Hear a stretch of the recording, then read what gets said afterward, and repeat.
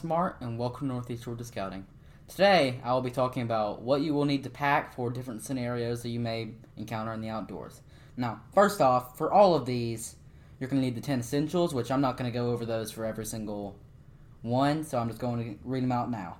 That is a pocket knife, a first aid kit, extra clothing, rain gear, water storage, flashlight or headlamp, trail food, matches and fire starters, sun protection, map and compass. Okay, so with that, let's go and get to the first scenario, which is a simple day hike. Okay, other than the first 10 essentials, it really obviously depends on where you're going, what you're wanting to do. But first off, for a pack, you're not going to want to carry a huge pack, which is something I've been guilty of in the past.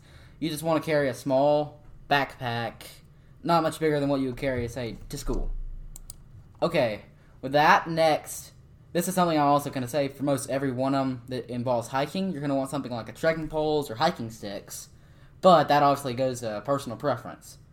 Okay, for that scenario, that's really all you have to worry about. You shouldn't, it obviously depends on where you're going, but for day hiking, you really don't need to carry that much other than your 10 essentials.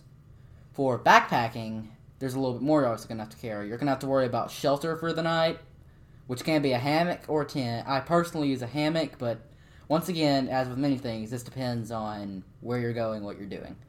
So, other than that, you're obviously going to need food and a way usually to cook it. A good little camp stove and freeze-dried food is an extremely easy way, though there are some requirements of Boy Scouts which will have you cooking real food that is not freeze-dried. Okay. Now, with that, once again, you're going to want to, I personally prefer to have trekking poles or something like that. And really, that's the majority of what you're going to have for that. Just make sure that you have the 10 essentials that are necessary for what you're doing. Now, you may need to pack a little bit more, a little bit less. Again, just find out where you're going and make a plan. And also, with backpacking, you're going to want to keep it as light as possible. Make sure you have everything you need, but keep it light, because I know from experience that hiking or backpacking with a very heavy load is not very fun. Okay, next, a camping trip. And I'm going to divide this up into two. The first section, which I'm going to do now, is a personal camping trip, and then another one with a patrol. With a personal camping trip, it's going to be, especially if it's car camping, you can pack pretty heavy if you're going to be able to bring everything you want in the car.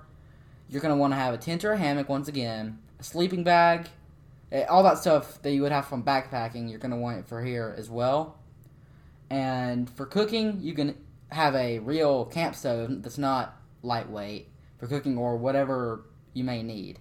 And it's probably a good idea just for fun, if the weather's appropriate, to build a fire and make some s'mores or stuff. But on fire, you need to find out what the rules are. Okay, next, a troop or patrol camp out. You're going to want to bring a little bit, you're going to have to bring a little bit more, because at least our troop, we have what we call chug boxes, which carries everything you may need from cooking to first aid.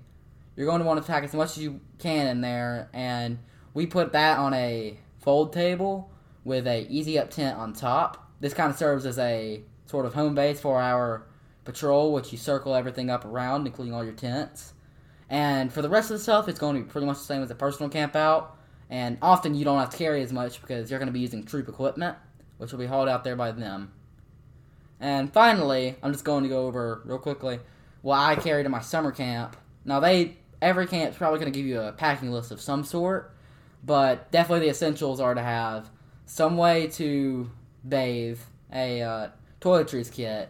You're going to want to pack towels, especially if there's a lake. And obviously you're going to want to bring bedding. This depends on if you are staying in a cabin, an Adirondack, or a tent.